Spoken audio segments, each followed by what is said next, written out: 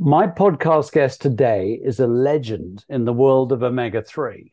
Dr. Bill Harris is professor in the Department of Medicine in the Sanford School of Medicine at the University of South Dakota. He has been a front runner in both measuring omega-3 status. He developed the omega-3 index, running studies on the effect of omega-3 with more than 300 published pieces of research to date, backed by 5 NIH, National Institute of Health grants, perhaps best known for his expertise in relation to omega-3 and heart health. But today I am honored to have him as my guest on the back of his latest study on omega-3 status as a predictor of Alzheimer's and dementia. Thank you very much for coming on my podcast, Bill. Hey, very good. Enjoyed it. Before asking you about your latest study, how did you get started in this amazing career researching and shining the light for so many on omega-3? I was basically told to do this by my postdoc mentor. I finished a PhD in '78 in nutrition and decided to focus on nutrition and heart disease and lipids metabolism. So I went to work with a guy named Bill Connor in Portland, Oregon.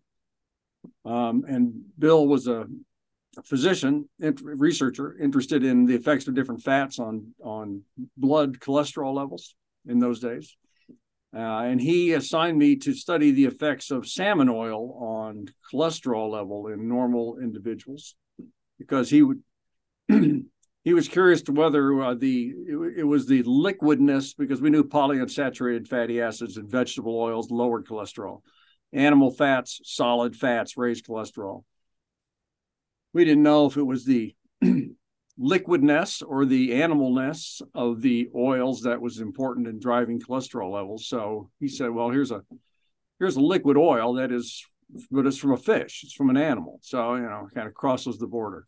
So he said, why don't you set up a study and look at, recruit some healthy volunteers around the campus. We'll feed them, 4 weeks of a high fish oil diet, 4 weeks of a high vegetable oil diet, and 4 weeks of a high animal fat diet. And so we did that. And that's kind of where we discovered that fish oil lowered triglyceride levels. This was late 70s. They're blood fats, which of course are a terribly important measure for heart disease. Right. So blood triglycerides. And we also studied the effects on blood clotting, platelet function, because there was an interest in bleeding in those days. That was the actual hypothesis from Dr. Dyerberg and Bang, the Greenland Eskimo researchers from Denmark, who started the whole omega-3 field pretty much. Because they hypothesized that it was the blood thinning, essentially the antithrombotic effects of omega-3 that were protective against heart attacks. So we were also interested in studying platelet function. Yeah, that was, we had Professor Hugh Sinclair, later knighted for his work, and he went and lived with the Inuit, and they had a very high intake of saturated fat, very high intake of cholesterol, but remarkably low cardiovascular disease. So he shipped a crate of seal meat, which was their diet, back with him to Cambridge. And, that's Oxford, I think, actually. And I do remember that he left an endowment for a chair in nutrition at Oxford, but they never took it up. Really? So there is no chair in nutrition, medicine, but no nutrition. And ironically, well, it's actually sad, but I was a colleague of mine who used to be vice dean there, was sitting in on their lecture on diabetes. And at the end of the lecture, where they'd had 7 minutes on nutrition, the lecturer said, by the way, that is all you're getting in your medical training on nutrition. So 7 minutes. I know. Anyway, your study has just come out looking at omega-3, DHA, and also non-DHA in relation to dementia and Alzheimer's. Quite a big study. It looked at data from over 26,000 people. What did it find? We found that higher levels of DHA and non-DHA, actually. And why non-DHA? Okay. We were using data from the UK Biobank. The blood samples, the plasma samples in the UK Biobank were analyzed by a group in Finland called Nightingale Laboratories. the methodology they use to measure fatty acids is not as precise, is not as selective as gas chromatography, which is what we use and most other people use. So they only knew DHA levels and total omega-3. Mm-hmm. So that's what you have to work with. So we looked at DHA and its relationships with ultimately developing dementia or Alzheimer's disease. And then we looked at all the omega-3s except DHA. So it's the pool of EPA, DPA, and ALA, which we can't disentangle from in this study. And perhaps we should explain here that you start off with alpha-linolenic acid in the vegetable kingdom. It's very rich in leaves. It's very rich in cold. So, for example, you'd find it in seaweed. And that alpha-linolenic acid converts into EPA, which has a good reputation for depression and inflammation. From EPA, eicosapentaenoic acid, into docosapentaenoic acid. There's a 6 in there.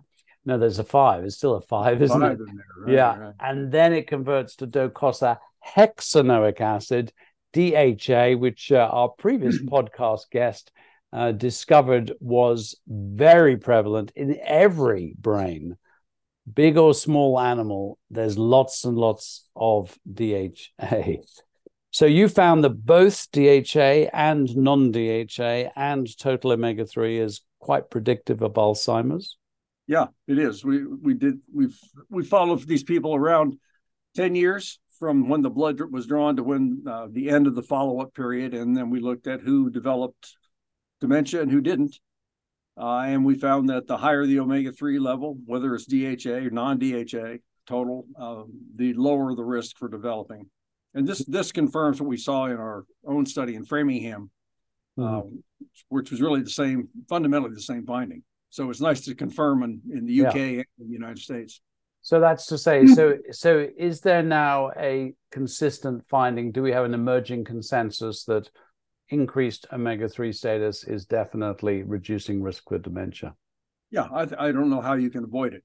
Yeah. And what sort of, do we have a percentage of that? What sort of scale of effect? That's a good question. The two studies we've done, one in the UK Biobank, one in Framingham, are a little bit different. The one in Framingham, we only studied people over 65, age 65. And in that group, we found that the people with the highest omega-3 level, which was roughly about an omega-3 index of, say, 7 to 8%, which we'll talk about later. But the highest omega-3 levels, they were about 50% less likely to develop Alzheimer's disease compared to people who in the lowest omega-3 level. That's the way we do these studies. I mean, that's an amazing effect, really. Well, yeah. And again, I try to not call it an effect. It's an association. You appreciate that, I'm sure. If it was a randomized trial where we gave DHA or EPA and then saw a 50% reduction, that would be all over the headlines, because that would be more compelling that it's a cause and not just possibly an incidental finding. So we have to work, nutrition's a tough area to research. So why is omega-3 and particularly DHA so important for the brain? Well, that's Michael is the expert on that, your last guest. But certainly we know that the brain tissue, the membranes of the brain are very highly enriched with DHA and arachidonic acid on the omega-6 side, pretty equally. And why is that? We don't know why. We know the effect of it is that it makes the neurons transmit signals and the synapses work properly. You get better connections. You get better retention and memories and all this kind of stuff. But the really, really basic why type question that a physiologist or biochemist would ask, I don't think we really know that yet. Yeah, I mean the neuronal membrane, the sort of skin, if you like, it's a bit more than the skin, because it's the barrier through which all communication is occurring, is very rich in DHA, what we call phosphorylated DHA. DHA bound to phospholipids, which, by the way, are also very rich in fish, also very rich in eggs. And that binding depends upon methylation, and methylation is dependent on B vitamins. So I got very interested in three relatively recent studies that showed that omega-3 is codependent on B vitamins, or rather, that people who have a high homocysteine level, which means you're not doing methylation, that's the measure of methylation, don't benefit from omega-3. And I'm talking here about the Swedish trial Omeg-AD, which gave a hefty 2.3 gram dose of omega-3. And they found no effect overall. And then when they looked at their blood samples at baseline, they found that those in the third highest homocysteine, which means the worst, B vitamin status, had no effect. And those in the third lowest homocysteine had a massive effect. And then this was repeated the other way around in a study called B-Proof in Holland, where they got a mild effect of the B vitamins. And then when they went back to their baseline blood levels, they found the third with the lowest omega-3 in the blood, no effect. Third with the highest omega-3, a very big effect. And that confirmed exactly the same finding of Professor David Smith. So, does this explain the inconsistent findings, that some studies work and some studies don't, because they haven't actually realized that these two nutrients, B vitamins and omega-3, are actually codependent? Well, it certainly could. It certainly be part of the explanation. And it's a really novel, very interesting finding. It certainly suggests that you should probably be sure you're well nutritized with omega-3 and with B vitamins and choline as well, probably, which is part of that whole, methyl transfer group. Yeah, right? Choline is part of that phospholipid, phosphatidyl and of course, there's very little if you're vegan. There's a little bit in broccoli, a little bit in almonds, but if you are on a vegan type diet, you struggle to get omega-3. Hence, you have to supplement it. You can get DHA now derived from seaweed and algae and so on. And you struggle to get choline. And of course, you struggle to get B12. And B12 is a major driver of methylation. So, and B12 is also terribly rich in seafood. So, it's kind of an emerging understanding of the synergy of nutrients. Now, you are, I think this may be the right term, the originator, or you helped to develop the Omega-3 Index. Tell us what it is and why you report a person's omega-3 status in this way, and why is it superior to other ways of reporting a person's omega-3 status? Sure. So the Omega-3 Index is a name that I and my colleague, Clemens von Schacke, who's a cardiologist in Munich, we came up with that name back in 2004 when we wrote our original paper proposing that the Omega-3 Index is a risk factor, particularly in those days for heart disease. And the Omega-3 Index is the red blood cell content of EPA and DHA. So the red cell membrane is made up of phospholipids, as you said. Every phospholipid is esterified to two fatty acids. And so there are lots of fatty acids in the red cell membrane, about 24, 27 that we measure. And we ask what percent of the total is EPA and DHA. And that usually runs from somewhere like 2% to maybe in Japan, 10 or 12%. So that's kind of the normal range. The average in the US and probably the UK is something around 5.5% for the omega-3 index. In vegans, it's down around 3.5%.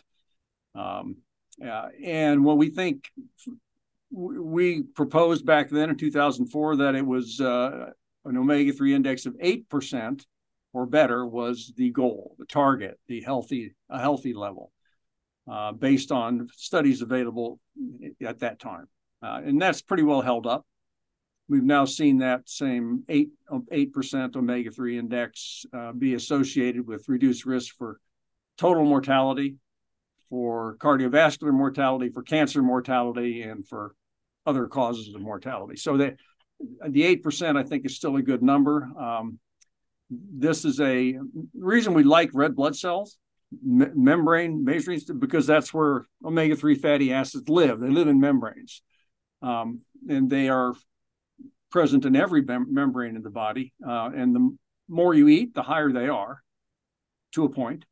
There's a leveling out, but eventually you can saturate your membranes with omega-3, and then it doesn't go any higher.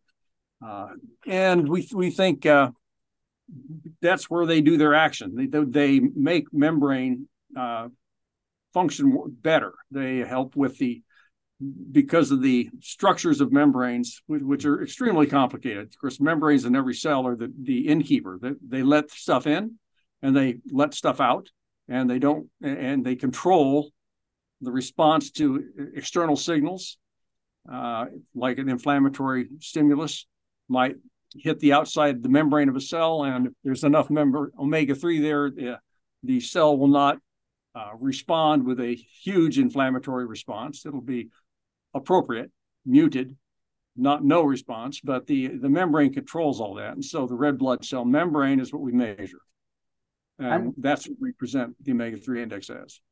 And doesn't it just reflect how much omega-3 you happen to have eaten or supplemented that day? No. It's very much like hemoglobin A1C versus plasma glucose. Plasma glucose varies a lot every day, up and down and up and down. But the red blood cell, hemoglobin A1C, of course, is measured in red cells. Mm-hmm. And it's a marker of like 2 to 3 months worth of average glucose levels. Mm-hmm. And that's what the red cell omega-3 level is also. It's analogous to that. It's not susceptible to a huge intakes of omega-3 either from fish or capsules. And are there tests out there that are not giving accurate results? I mean, is there a sort of quality control issue in the measurement of omega-3? Well, not accurate. It's not the right way to say it. Different numbers. Mm-hmm. There's different pools. Of course, omega-3 fatty acids, all fatty acids are present both in the plasma, the serum, and in the cells, the blood cells. And it's about 50-50, roughly. You got about half the fatty acids are in your plasma and half the fatty acids are in your red cells. And it's the same, it's a different mix in red cells and plasma. So there are some laboratories that measure plasma omega-3 levels, and they'll report it different ways. They'll report it as a percent, like we do for red blood cells. They'll report it percent of total plasma. Or they'll be a little more specific and just look at the plasma phospholipid fraction, mm-hmm. ignoring the triglycerides, ignoring the cholesterol esters, which are the other pools of fatty acids. And they just report plasma phospholipid percent. Well, that's a different number than plasma total mm-hmm. fatty acid percent. Or they'll report the plasma level as a concentration, mm-hmm. 50 nanogram per mil.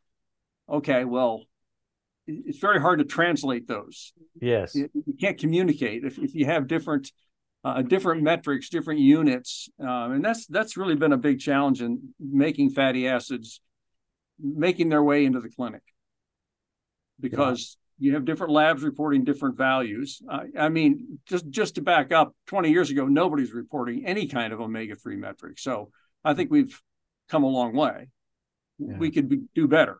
If we all had a harmonious, everybody used the same metric.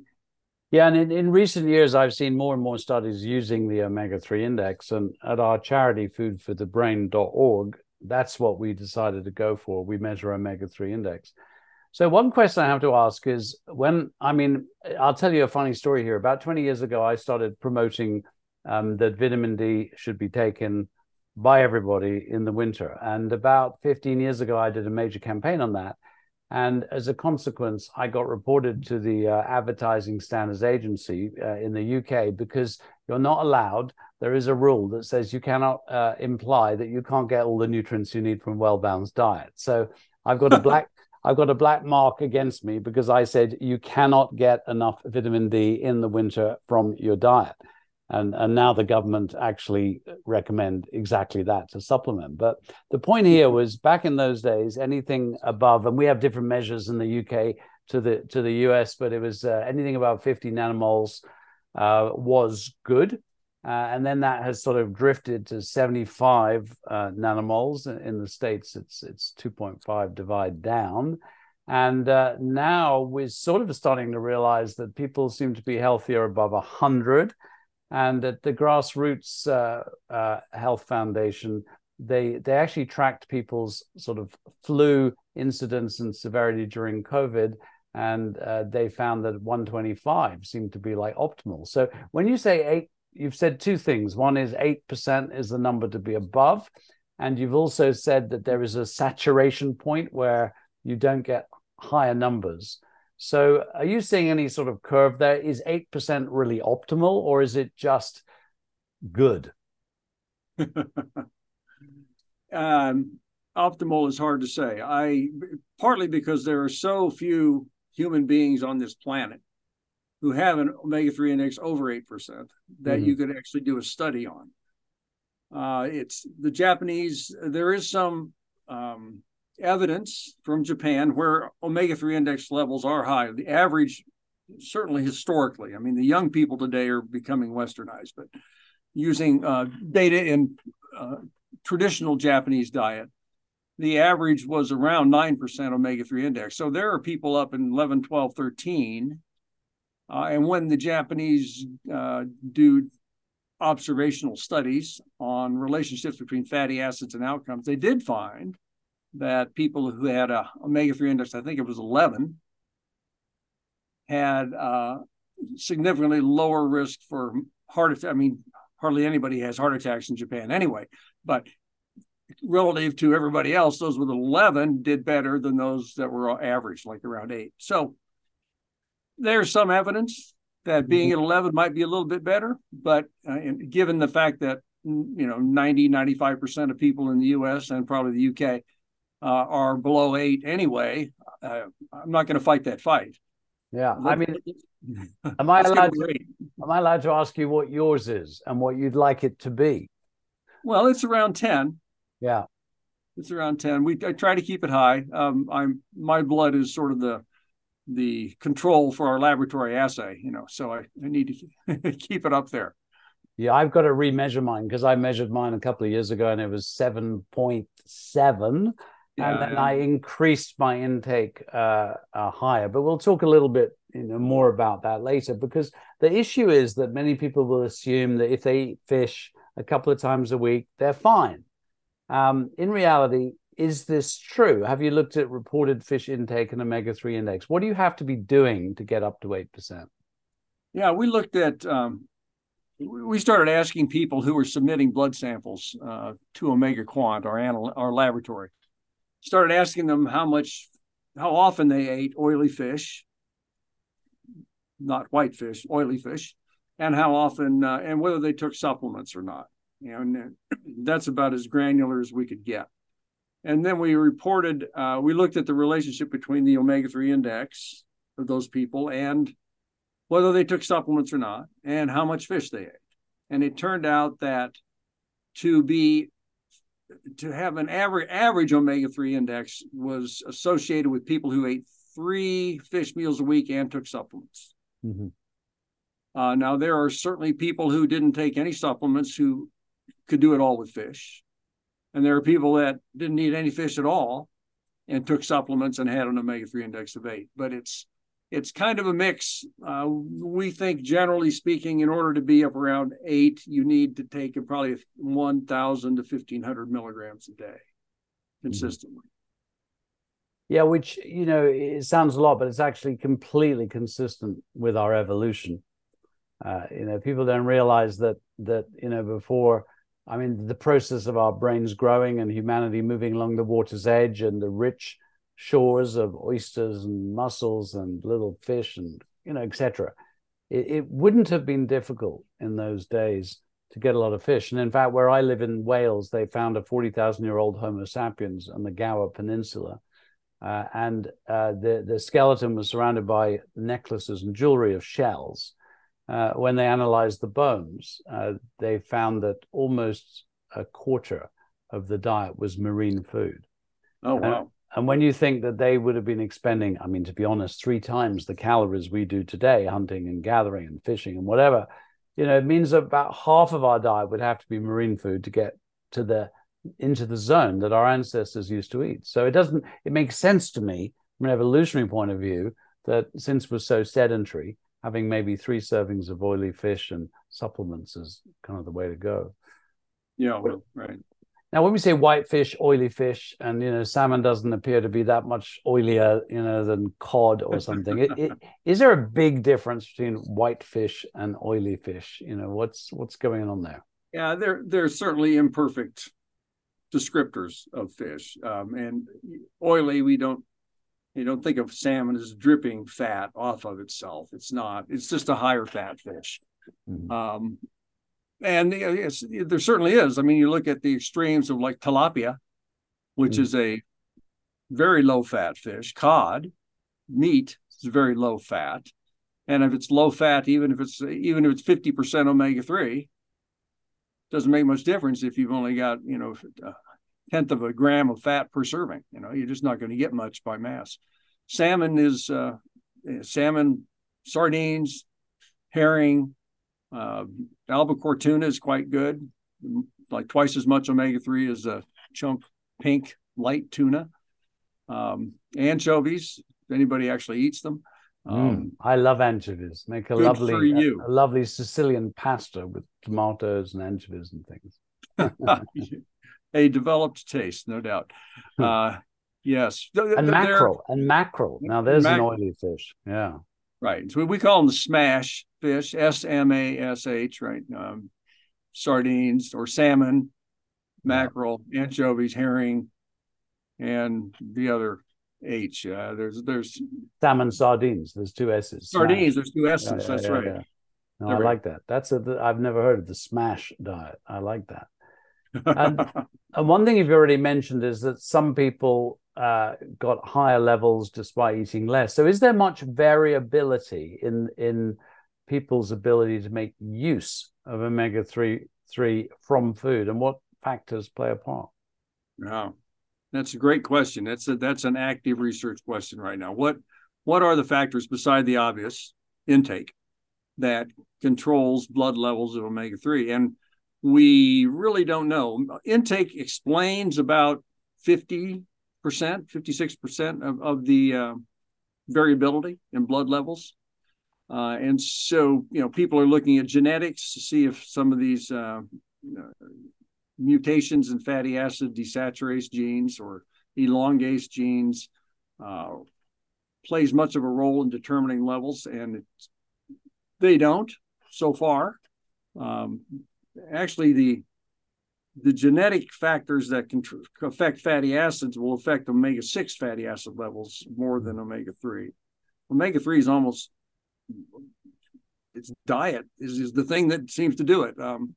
There certainly could be, I think we have some evidence that choline plays some role in that higher choline is necessary to get higher levels. But that's a very active area of research. Yeah, so, my sort of thought about that, it's a question more than anything else, is since that DHA, omega-3, has got to be bound to the phospholipid to make that phosphorylated DHA, which becomes part of the membrane. And since that process is B vitamin dependent, and also the further down you go from the linolenic acid in the seaweed down to the DHA, you're getting more and more complex, more and more biologically active, and also more and more prone to oxidation. It sort of struck me that a person who might have poor B vitamin status, raised homocysteine, maybe lack of B12, and a lack of antioxidants, not eating fruit and veg and herbs and spices, perhaps a smoker, might end up with omega-3 that doesn't get incorporated into the membrane and instead gets oxidized in the blood. And that might show up as a low omega-3 index, despite apparently taking in a lot of omega-3 from seafood or supplements. I mean, what's your thought about that potential scenario? Yeah, well, smokers, when we look at smokers, they do have lower omega-3 index than non-smokers. Whether that's because of destruction, in vivo destruction of the fatty acids, or the fact that the smokers just don't eat as much fish, has not been teased out yet, but it's pretty consistent finding. Being susceptible to oxidation, that's certainly true outside the body in the test tube. There's so many antioxidant systems in the body, and they're so complexly intertwined that it's hard for me to get too worried about in vivo oxidation of omega-3s. I don't think nobody's really shown that I'm aware of that taking vitamin E or not, along with omega-3 is going to give you a significantly higher omega-3 index. That would be an easy study to do. But it's not been done to my knowledge. So I'm not sure that's a part of it, but I think you're onto something with the whole methylation pathways, all the B vitamins that are involved with methylation. That certainly could play a role. Yeah, we're sitting on the data so far of over 400,000 people who've taken the cognitive function test. So we have a hard measure there. It's a validated test, filled in a questionnaire. We're answering questions about smoking, about omega-3 status. So we could control, for that. And now, thanks to your support, I have to say, we're starting to measure omega-3 index and homocysteine. So, these are things that we really can tease out in quite large numbers. Now, right now, many people in the nutritional medicine field are very down on omega-6 fats. Yet, as Professor Michael Crawford also found out, the omega-6 fatty acid, arachidonic acid, sometimes called AA, is almost as prevalent in brains as omega-3 DHA. So why we have this big backlash against omega-6? How much time do we have? Right. So there's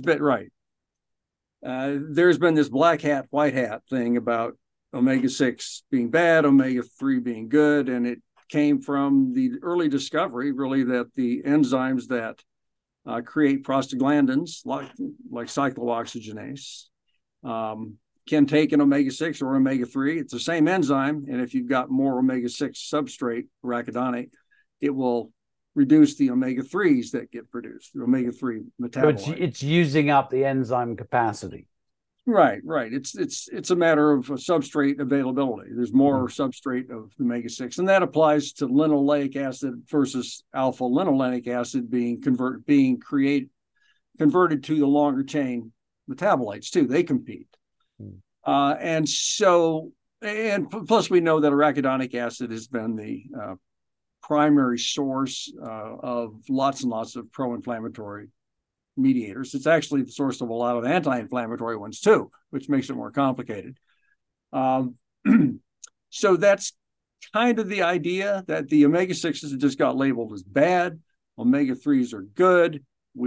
People look at the increased intake of omega-6 fatty acids over the last 100 years and try to lay on top of that a bunch of diseases that have become more common, and it's really complicated to do that. But I'm not in that camp. I'm not one that thinks omega-6s are bad. I think, and people talk about omega-6, omega-3 ratios, and I'm not a fan of that ratio because I think it's for a variety of reasons. Number one, it's not precise. It doesn't tell you which. There's like 7 omega-6 fatty acids in the blood that we measure, and there's 4 omega-3s. And just to say omega-6 writ large, omega-3 writ large implies that they're all the same. And you just pull them all together, and that's not true. We know that linoleic acid levels in the blood are strong predictors of good health outcomes, whether it's cardiovascular disease or diabetes. And right now we're working on a paper looking at omega-6 levels in the UK Biobank and total mortality. And the higher your linoleic acid is, the longer you live. Yeah, no, it's interesting, and the omega-6 linoleic acid, that's kind of like the the father of the omega-6 family. It moves on down to gamma linolenic acid, which is in evening primrosol and borage, and from there it generates prostaglandins, but also arachidonic acid, which is sort of good and bad. It's sort of pro-inflammatory, but very, very rich in the brain. Yeah, so I kind of move towards, I supplement GLA, gamma-linolenic acid is a sort of more biologically active omega-6, and EPA and a little bit of DPA and DHA, maybe 10 times more of that than the GLA. Okay. I don't avoid omega-6. I love tahini as an example. I do eat oily fish. So I kind of want, I want a bit of both. That's kind of where I'm. Well, I just hope we can get away from this simple-minded dichotomy that omega-6s are bad. Mm-hmm. They're just not. And there may be some that are, but it's just far more complicated than this. Yeah. And also, when you talk about the same enzymes are required for the conversion of these, these sort of father-mother omega-3, omega-6. And those enzymes, of course, are very dependent on cofactor nutrients: B3, niacin, B6, vitamin C, zinc, magnesium. And of course, these are nutrients that are, phenomenally deficient. I mean, zinc and magnesium are probably the two most commonly deficient minerals. So there is this idea that if you're having to process a lot of omega-6, or either way, and you lack the nutrients to do so, you just don't get the conversions. Yeah, that's interesting. I know there was one paper that puzzled me some years ago that they looked at the intake of green leafy vegetables. I mean, it's some nutrition survey.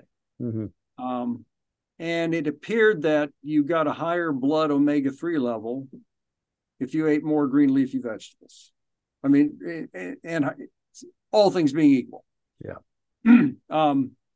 And maybe it's the B vitamins, all those other, the zincs and magnesiums and et cetera. It has not been studied in the kind of reductionist way that we like to do it. Let's give omega-3, then just give one vitamin, B6 or something, or B12, and see what happens. Or then give choline and then see what happens. I mean, that would be a good study to do. Because I don't know that the conversion of ALA to EPA is rate limited by the lack of these other nutrients. I don't know if that's the case. We may be deficient in some sense, but maybe that enzyme has got enough of what it needs, and it's really lacking in something else.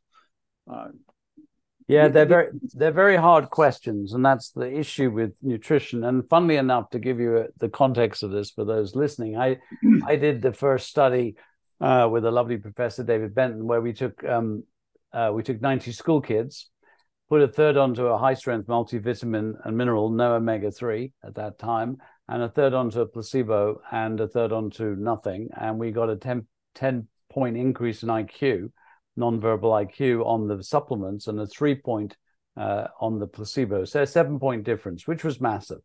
And it was a very good study. It's never been criticized in any respect of its design or statistics. It got published in The Lancet. It got filmed by BBC Horizon. And then I remember a child psychiatrist came to me and said, well, this is useless because you don't know what did it. Was it the B1 or the B2 or this, etc.?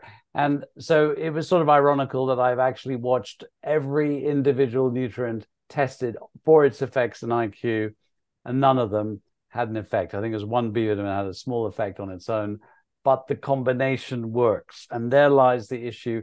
Nutrients are synergistic. That we've evolved alongside these nutrients. It's very, very hard to tease them out in a sort of randomized controlled trial way. And on top of that, we're talking about things that can't be patented. So there's very little money to do the research. And Totally right. You need to send me that paper. I'm not aware of that paper you're talking about. No, I will send you that. Absolutely. Good. And it was front page of every newspaper. And it really was the first study of its kind in the world that got people thinking, oh my God, what I eat has an effect, on my intelligence. Yeah. So talking about intelligence, if everyone got their omega-3 index above 8%, what effect would that have, not only on mental health and dementia, but also all health, especially risk for heart attacks and strokes? Well, I've never been asked it quite that way. It's a good way to think about it. How many people would live 5 years longer, for example?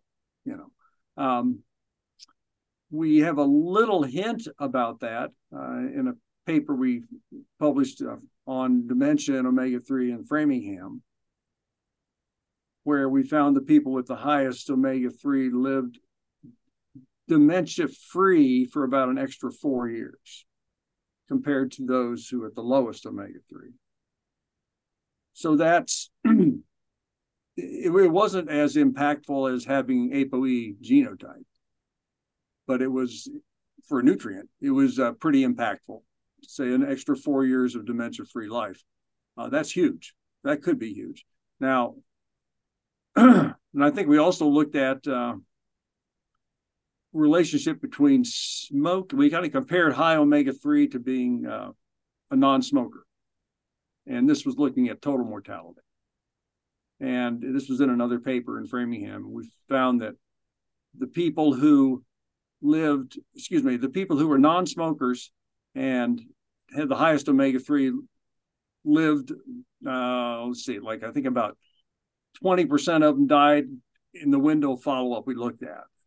And if you were a smoker and you had low omega-3, only about 50% of them survived that in that window of time. So there was certainly a prolongation of life. I trying to remember if we actually quantified how many years that was. But interestingly, being a non-smoker and having a low omega-3 was kind of the same risk for death as being a smoker having a high omega-3. So they kind of canceled each other in a way, being a smoker and having a high omega-3. What about heart attacks and maybe strokes as well? Because, omega-3, there have been times when it says it's fantastic for the heart. Everyone must have it. And it used to be prescribable as Omacor. Right. Doctors could prescribe omega-3, and then it seems to be no longer prescribable. And then recently out of the EU came this, I thought it was a bit trumped up, a risk that if you have too much omega-3 supplements, you even get atrial fibrillation. So it's kind of gone in and out, but maybe that's not what the science shows. Is there a clear link between omega-3 intake, omega-3 index, and risk for heart attack, cardiovascular disease, stroke? Oh, yeah, absolutely. And I'm part of a group called FORCE, FORCE, which is a fatty acid outcomes research consortium. And we look at blood omega-3 levels in multiple cohorts like Framingham, like UK Biobank, like Eric, around the world. And we pool all of the data. And we look at omega-3 levels at baseline, and then over 10, 12, 15 years, who develops what disease. And we consistently see the highest omega-3 group always has less heart attacks. It has less death from all causes, less death from cancer. It has less incidence of chronic kidney disease, has less risk for stroke. What else have we got? Diabetes, less risk for diabetes. So having a high omega-3 is associated, where there's smoke, there's fire, as far as I'm concerned, is associated with avoidance of a lot of the chronic diseases that put us away.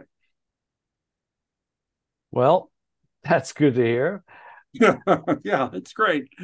So let's talk some practicalities. Okay.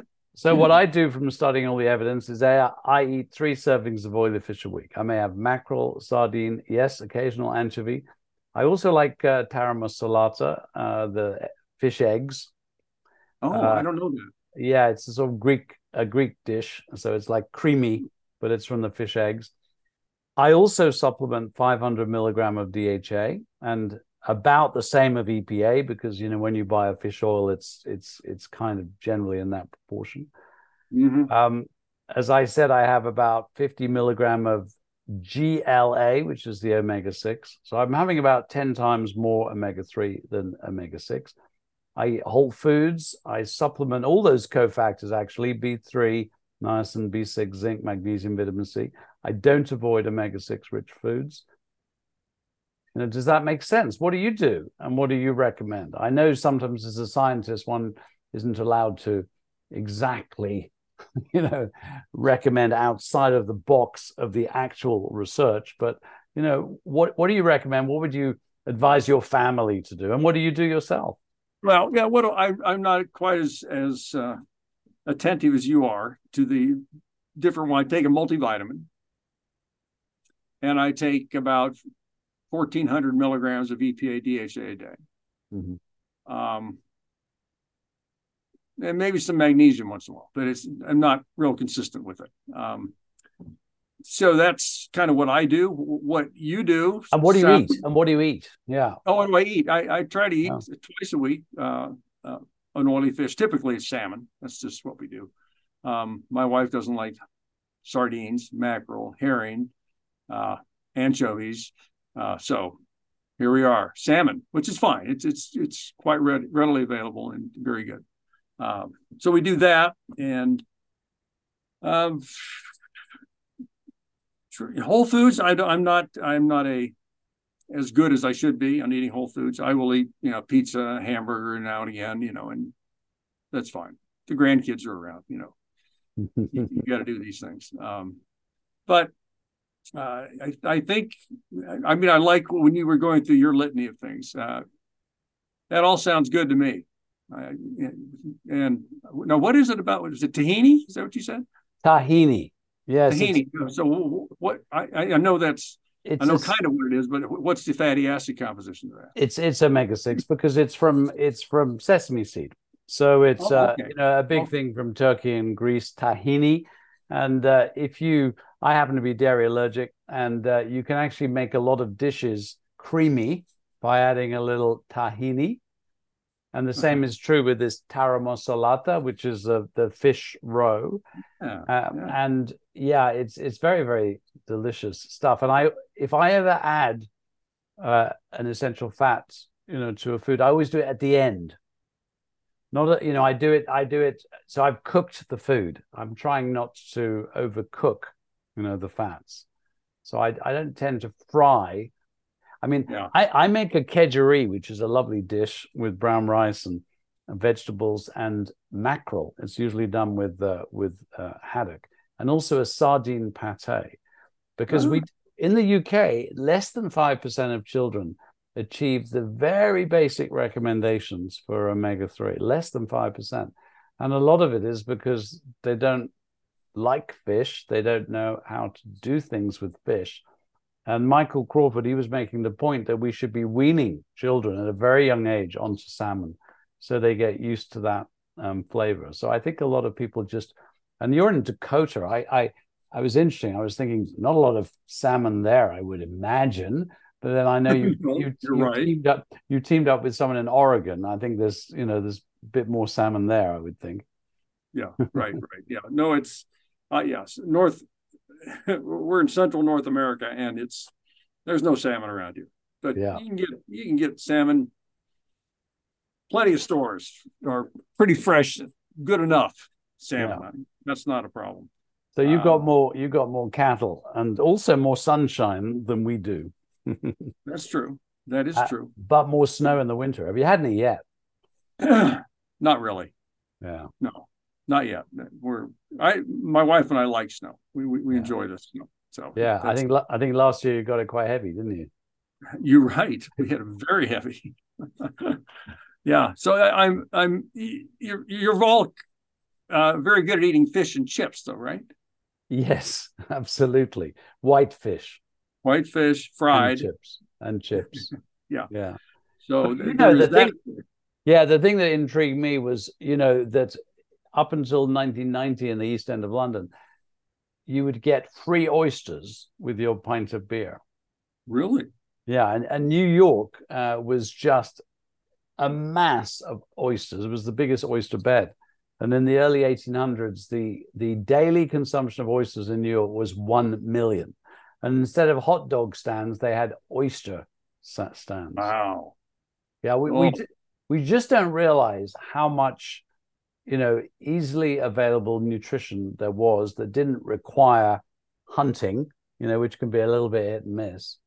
In the areas where humanity has tended to grow up, because all these major cities, though, obviously they're by the water. They have to be. You have to be, right? Exactly, right.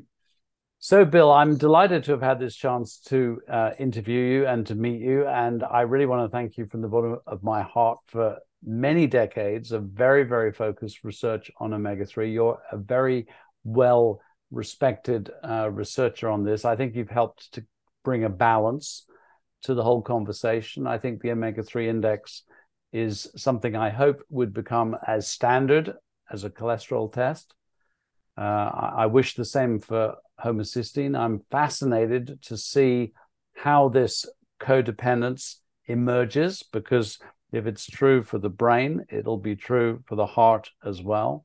We may indeed have underestimated the power of some of these nutrients because we don't realize how they work together. So I'm sure you'll continue the research, and I will certainly keep looking at it. So thank you immensely for your work and for coming on my podcast.